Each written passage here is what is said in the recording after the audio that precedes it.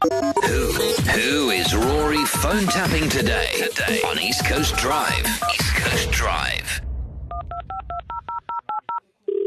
Hello? Hello, who's speaking? It's Martha. Hi, my name's Ronald. How are you? I'm fine, and how are you? Fine, thank you. I'm phoning from the National Liquor Board in South Africa. We've just put a question to Parliament now on Monday about stopping people who are under 21 from drinking. Now we need to put some rules and signs up in bottle stores around the country to stop 21 or to maybe discourage them from drinking.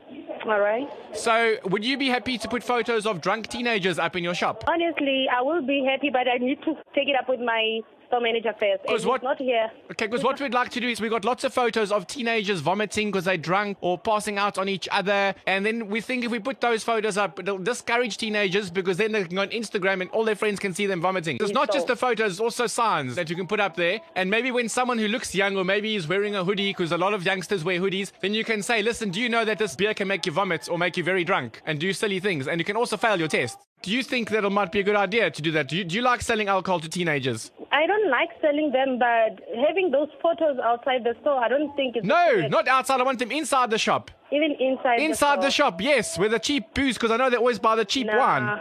Not inside the store, hey? But you know you're saving teenagers from drinking if you do that. I know. Did you drink when you were a teenager? No, I don't. I did, and I regret it. It's fine, but we cannot keep those photos inside the store. What if I make them sort of like black and white and it won't look real, but you can just sort of see the vomit? It doesn't matter. But then, do you ask for IDs when they come by? Yes, we do. Every person? No, not every person. The people who look younger, obviously. Some people don't look young and they're very young. But we do check. Do you know the singer George Ezra? No. Well, you know, when he sings, he sounds very old, but he's not very old. He's very young. And the same people can happen when they buy booze. Okay. East Coast Drive with Fat Joe.